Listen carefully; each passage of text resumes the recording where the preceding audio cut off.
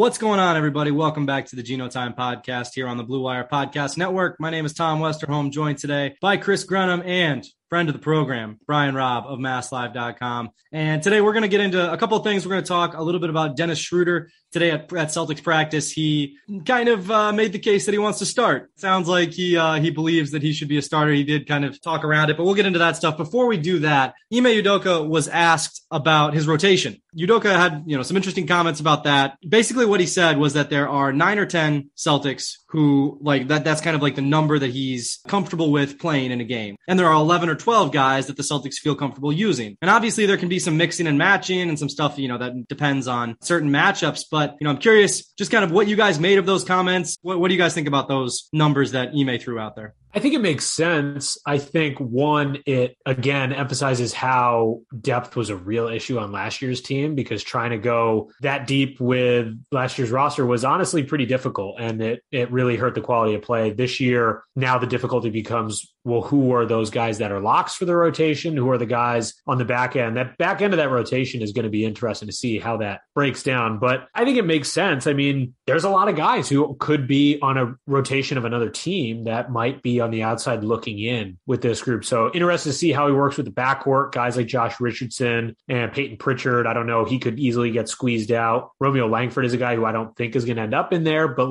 maybe he could find a role. So I think there's some interesting battles that could happen toward the back end of that rotation conversation. I mean, even from a matchup to matchup base, you could make a case over the course of the week. You could be seeing, a different group of 3 or 4 guys coming off the bench on a certain night. But what I think is another wrinkle to this is, as Ime has talked about just his style and his preference, he seems to be of the player's mentality of wanting to communicate when guys are going to play. And particularly with the starting 5, he sounds like he wants to have a set group there, not potentially rotate a 5th guy in, which you can make a case for that depending on the opponent. So I wonder how much of that is going to trickle down to the bench unit as well, in the rotation in particular, where if you're in to start. And I'm sure obviously, they'll be reevaluating as it goes, but it might be like a week to week type thing as opposed to a night to night type thing. If he is of the mind being like, these guys have to know that they're playing and they're going to, they're not going to lose minutes if they have a bad stint or something like that, if he goes along those lines. Yeah, I wonder if that was a sticking point last year with Brad. And, just kind of, Brad never seems to shy away from, especially in the center rotation, kind of moving guys around. I wonder if that's something that players might appreciate more on this year's roster behind Udoka.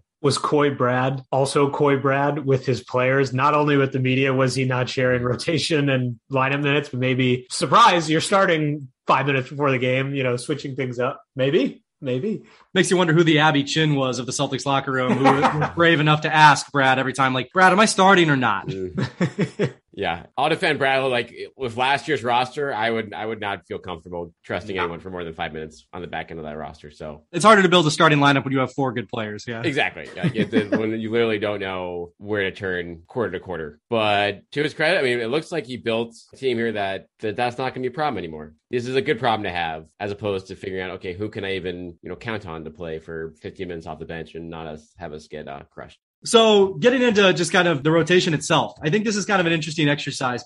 So there's obviously, 7 guys who you're just like, okay, for sure, that there's no question that Jason Tatum is going to be in the rotation, Jaylen Brown, Al Horford, Rob Williams, Marcus Smart, Josh Richardson, and Dennis Schroeder. After that, it starts to get, I think, a little bit murkier, just kind of in terms of, how guys might shake out, how those last, 3 or 4 spots might go. Obviously there's, Peyton Pritchard, Aaron Nesmith, and then you start to have Enes Kanter, Romeo Langford, Grant Williams, before you even get to, the Jabari Parkers and just kind of the end of the bench guys. So if you guys had to, kind of predict where you see those kind of shaking out, who do you think might be out of those 9 to 10? Just kind of, how do you see that kind of bottom half of a potential rotation? I know Ime Udoka has said numerous times, don't read into the early preseason things. It's hard not to sometimes. So when you see a guy like Juancho being thrown out with some of the starters and getting those decent minutes, and Enes Kanter not getting any time initially, that is certainly an interesting thing. I think we talked a lot earlier in the offseason about the fact that Enes Kanter probably doesn't have a whole lot of minutes on this roster, just the way it is going to shake out. It's no benefit to the Celtics to force minutes on Enes Kanter. It just doesn't make any sense. But in my mind, Juancho wasn't a potential guy to come in and steal minutes from him. It was a much different equation in my head. So that is the first interesting one that comes in to my mind, because I throw that Nesmith Juancho and Pritchard probably as that bottom three of the group of 10 or so. I don't know if you guys have the same thoughts. I just think Grant, Cantor, those might be some of the guys that are on the outside looking in, at least to start. Yeah, I mean, Udoka can say all he wants, don't read into my rotation, but when you're a rookie coach with 4 preseason games, you're not going to be fooling around. Right. Like, yeah, Hernan Gomez might not be in the starting 5. That's pretty obvious. But if you're playing with the starters, he's probably going to be in your rotation. Yeah. And so guess what? They played 10 guys in the first half the other night. I'm 100% reading into that. Juancho, Pritchard, and Neesmith group. And then you saw Grant get time, Cantor, and Langford in the second half, with Langford and Cantor being late in the fourth quarter. So to me, that's like, okay, those are the dividing lines right now. In terms of the 12, 13 guys he's comfortable playing, I think that group is pretty clear. And is that group going to fluctuate a bunch over the course of the year? Probably. But based on a week of training camp, I think that's probably where things lie right now. Yeah, I think it's fair to say, like, well, don't read into this like, some of these guys might earn their way in. Maybe somebody started slow during training camp and they might have a bigger role later on. But especially with guys like Romeo, especially with guys like Ennis, especially with guys like Grant Williams, it is very hard to not be like, okay, I mean, this is just not a guy who has differentiated himself. It's probably also fair to say that Juancho probably has differentiated himself at least a little bit if, he's getting those starting minutes. And not that Juancho is going to be a starter, but just that certainly I would guess that he has played better than those other guys at this stage. Udoka seems pretty clear that it's like 12 guys that they feel comfortable with. If you go through the depth chart, you get past Pritchard, Neesmith, Juancho 10, then you have basically like 3 guys for those last 2 that the Celtics are comfortable with. And I am fascinated to know who those last 3 guys are. Like, so it's Ennis, Romeo, Grant. Which one of those guys is out? I'm curious to see what Grant looks like over the next couple preseason games, because he did have some nice stints in the second half. And the whole point of him losing weight was to be able to kind of defend smaller guys. And he stayed in isolation with a couple guys pretty well in the Orlando opener. So I thought that was a good sign. I mean, that's the whole reason why he slimmed down. He's also talked consistently this offseason about how comfortable he feels shooting right now. And of course, that's a classic offseason line. But, he came in and immediately knocked down a 3 in the third quarter. If he can turn into that actual like switchable defender, like who can stay with some of those smaller guys, he then serves as some pretty serious competition with Romeo there. I still don't really think there's a lot of room for Cantor. I don't know. From a development standpoint, Grant and Romeo should be ahead of Cantor. Cantor is there for insurance. I will say this, like on nights where they're shooting 35%, probably a good idea to throw a Cantor in there to get all those offensive rebounds. So like that's a nice resource to have. But when you look at just development and trade value of guys, if that's a potential goal for the front office in the first half of the season here, you would think that Grant and Romeo have to be in a spot where they're, ahead of Cantor. But on nights that Al rests, that's just like, okay, Cantor, you're the backup center. Here you go. Yeah, Cantor in particular seems like a guy who could just be very situational. And I mean, that was also the case the last time he was here too, to an extent, although, he got consistent minutes, but I mean, he was also like very much just the Joel Embiid guy. He certainly played that role before, but B-Rob, yeah, I really think that like the trade value of potentially, the trade potential of Romeo and Grant is probably being a little under discussed, because there's no way those guys are getting their extensions. Like, you're not signing those guys to anything beyond this contract this summer or anything. And we're already at that point of talking about it. So I would not be at all surprised to see those guys on the move if there's any teams out there who are interested in taking a flyer on them. The other thing I was going to say just on the depth chart discussion was all of this has kind of reaffirmed my thought that there is no reason to keep Jabari Parker on this roster. Like, if guys do start to go down, or you need to fall and go grab someone from the back end of the roster, he's not really in a spot of need where they have more guys with size to a point where you might need a wing or a shooter or something like that. I just don't really see Jabari serving much purpose at the bottom of that roster compared to maybe a wing option or something like that. I don't know. Yeah, I mean, I think Hernan Gomez, that acquisition was very bad news for Jabari. And then especially if you don't start big in the starting 5, then it's just, you are buried on the depth chart if you're Jabari Parker. So, and to your point, Chris, there could be a need for, hey, how about a shooting specialist as a 15th man? You have Hauser obviously on the two-way deal, but he's a rookie, and you have some, not proven veteran guys, but guys that has shown on the NBA level that they can, knock down open looks, and particularly like a Garrison Matthews type. So I think that the competition for that spot will be there. And I could also see them being like, hey, let's just carry 14 guys, whether we need it via trade or, we just want to save money against the tax. I could see that being an option too. So yeah, but if I was Jabari Parker, I would not feel like super, I mean, we'll see how the next week plays out, but would not feel super great about my odds of being the 15th man. Yeah, if I'm Jabari Parker, I'm listening to Ime talk about how there's 12 guys they trust and kind of 1, 2, 3, 4. I don't like those numbers. Oh boy. This is not good. Yeah. I don't know. Garrison Matthews makes a lot more sense to have at the back of the roster. But your point on them, potentially keeping 14 or whatever, I think that makes a lot of sense. Brad has talked a lot about keeping as much flexibility as late as possible with the roster, and I think that makes sense. They can keep Jabari around for a little while right before opening night when he's got 1 point something guaranteed. I think it's on the 19th or the 20th. So it's not like keeping him around for camp, at least for the time being, cost them any money extra. You got to look at him. If he wins the spot, he wins the spot. Great. Right. But if you can get rid of him before the guarantee date and maybe keep open some flexibility like you were talking about, or bring in another training camp wavy across the league, I think that's a pretty appealing option for him in the front office. If Jabari Parker won a rotation spot for the first time in his career, it would be a very, very, I feel like every other rotation spot he's ever had is he was a former number 2 pick. So this is the first time, he might actually have to win one. I would be very surprised if he does. If he wins a rotation spot, something went horribly, horribly wrong in training camp, and the Celtics are in a lot of trouble. All right, well, before we get into Dennis Schroeder, Grenham, you want to give a little shout out to our pals over at the Shades On Beer Company? Always want to shout out our friends over at the Shades On Beer Company. They're the makers of the Genotyme Stout, not just the Genotyme Stout. They're the makers of plenty of delicious products. So if you're in the Boston area, if you're in Rhode Island, keep an eye out for all Shades On Beer Company products. If you're looking for Genotyme specifically, we've got some stores where they do have them. You can check out Craft Beer Cellar in Westford, Fort Point Market in Boston, which is in the Seaport, Just Better Beer in Norfolk, RMA Craft Beer and Wine in Amesbury, and Dave's Fresh Pasta in Somerville. So those are all places that have Genotyme, the Genotyme Stout, which is, of course, our favorite, but you can keep an eye out for all of their products if you're a Celtics fan in New England, and check out their beer garden and tasting room down in West Kingston, Rhode Island. So, Dennis Schroeder, today he was asked basically do you feel more comfortable starting? Do you feel more comfortable as the sixth man? Obviously, he had a lot of success in Oklahoma City in that bench role, and Schroeder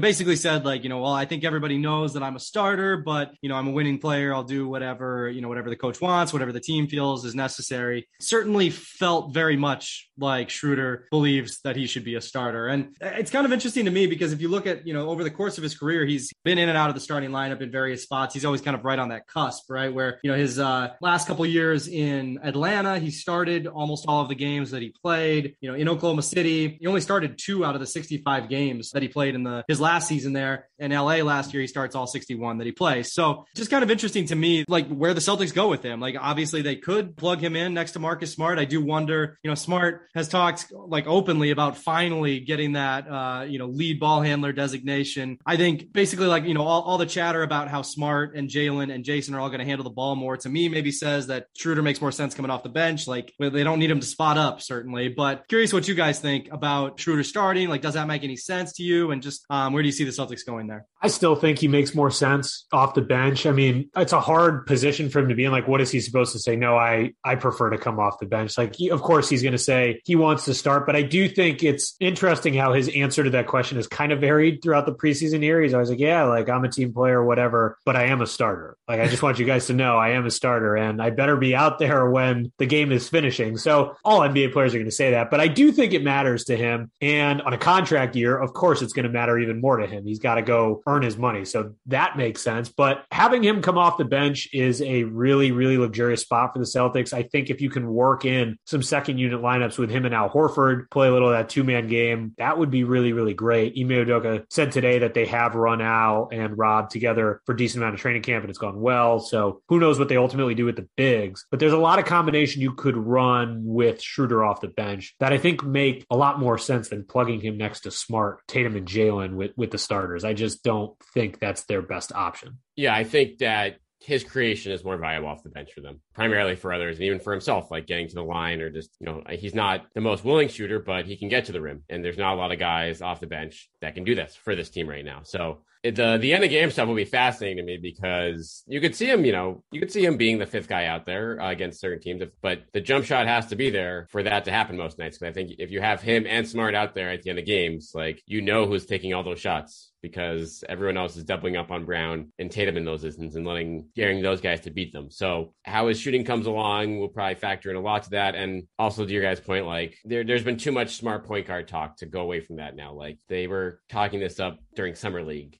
if they go in there and put another point guard next to him to start it, then I could see that happening at some point during the year. But starting the year like that, I don't see it happening. Smart seems grumpy enough about something, like whatever it is that Smart is grumpy about. He seems plenty grumpy enough without Dennis Schroeder intruding on his hard-won starting slot. The closing lineup is fascinating to me because, like, I mean, you could certainly see him in there, and yes, also there's concerns about like who's going to take the shots if other teams are doubling up on Jalen and Jason. But that's also the case if Josh Richardson is in the game. That's also the case if Rob Williams is in the game. And it's like, well, that kind of comes back to one of the major issues the Celtics have, which is just like, I don't know how much scoring depth there is on this team. And is Schroeder scoring depth? Like 15 a game last year is pretty good, but he didn't do it as a shooter. So that's kind of a fascinating angle of it, is like, I could absolutely see Schroeder in that closing lineup, but it's not like his skill set differentiates him so much over guys like Richardson that I feel confident in saying that I think he's going to be there. Yeah, I don't think it does. And I also just don't really think his skill set would benefit being next to guys like Smart, Jalen, and Jason in a closing lineup. Again, a lot of this can be matchup based. And so maybe against some teams he would if they're running small, but I don't know. And I'm still very unsure about that scoring depth because wasn't a good preview we got in the opener. The backcourt did not look very good. I think he finished 1 for 8, 1 for 7, something like that. So who knows? Granted, that's just a preseason overreaction off of one game here, but I still think it just makes far more sense, his skill set with the second unit. And against most teams, I don't think it makes a lot of sense for him to close next to those guys. I just don't really think it complements those guys all that well. And it'll be fascinating to see just how he reacts to that situation. If he is, I think it's safe to say I'll get 20 minutes a night regardless. But if he's routinely not out there in crunch time, given everything that's happened to him in the past year, that will be a fascinating subplot. Yeah, you can say you're a team player all you want, but once you get stuck in that situation where you're like, man, I got to get my contract next year, this could be a problem. Yeah, it gets to game 20 and you're averaging like 9.4 points per game and you're just like, this is $5.9 million money again. I don't like this at all. I spent $5.9 million flexing on Instagram to prove that it doesn't matter that I only got $5.9 million. So this is an issue. I will say this, though. He is an alternative to Smart in some closing lineups on nights where Smart doesn't have it. Right. And they really haven't had that before. And so I don't expect that to be happening much, but that's another subplot to this. If he ends up starting the year and is, outplaying Smart, which could happen. Yeah, that's actually a great point because in my head, when I'm talking closing lineups, like at least with this roster, I just pencil Smart in because Smart's their point guard and whatever. But you're right. They haven't had options outside of Smart. Like, for instance, when Kemba isn't playing, Smart's been the point guard and they don't really have those other backcourt options. Now they do. So you're right. Smart might not always be in there. And that certainly opens up some nice scenarios for Schroeder. One other kind of point of caution for Schroeder, too, is, he was talking today about how like he's not used to switching everything. And I thought it was interesting that Ime Udoka basically was like, well, that was the game plan for the first night. We might not be switching everything every single game, which was like, okay, yeah, there's been a lot made of the switch everything. And maybe it's not the only thing that Ime Udoka knows how to do defensively. But, if they do start doing that, that's not going to be easy for Schroeder. Like, Schroeder is not a guard up kind of guy. I mean, he's got length, but I mean, he's listed at 6'3". He can switch some things, but I think there's going to be, lineups where it's difficult for him to be that guy who can guard a bunch of different positions. Yeah, I mean, if you're Dennis Schroeder and Enes Kanter, you're listening to Udoka talk about these switching lineups, you're like, this is not good. This is not good. Schroeder, I trust more to maybe work into it than Enes Kanter because Enes Kanter's just never going to touch the floor if they're switching everything. That will get ugly if for Kanter, but sure, at least, with OKC, like they went for those 3 guards, like I said, the length helps him a lot. And so, yeah, he's not going to be able to, again, hold off guys in the post and things like that. But if he's your weakest link defensively, you're still in pretty good shape out there. Yeah, he is quick. Like he moves pretty well laterally. And you're right. The length kind of helps make up for some of that stuff. He plays hard. So I totally agree. There are worse options to have in a switching system. Better than Kemba.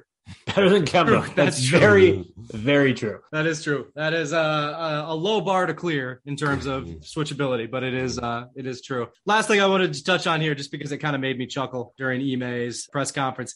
He was asked if he's a guy who's going to complain to the referees a lot. Udoka said, no, that's not the team I want to be. And I got to ask, is he directly calling out Jason Tatum? Is Ime Udoka just taking swipes at Jason Tatum right away in his tenure here? That is one way for Udoka to get in good graces with Celtics fans immediately. Just start yelling at Jason Tatum because of him yelling at the refs, and Celtics fans will be all in on Ime Udoka right away. Yep. That I don't think I've seen as positive a reaction to that, any quote during training camp as that. It's nice to say. We'll see if it gets some action. That might be one of the first true tests in terms of the weight he carries with this group, if those words carry some force behind them. That really is like the one major flaw with Tatum. It's just like, dude, you got to stop slamming the ball on the floor. Like, you're just asking for a technical. It's just stupid every time you do it. You got to stop doing that. So also, it takes him out of place sometimes. Yeah. Like defensively, it'll take him away from the other end. You're just like scratching your head. This is not good.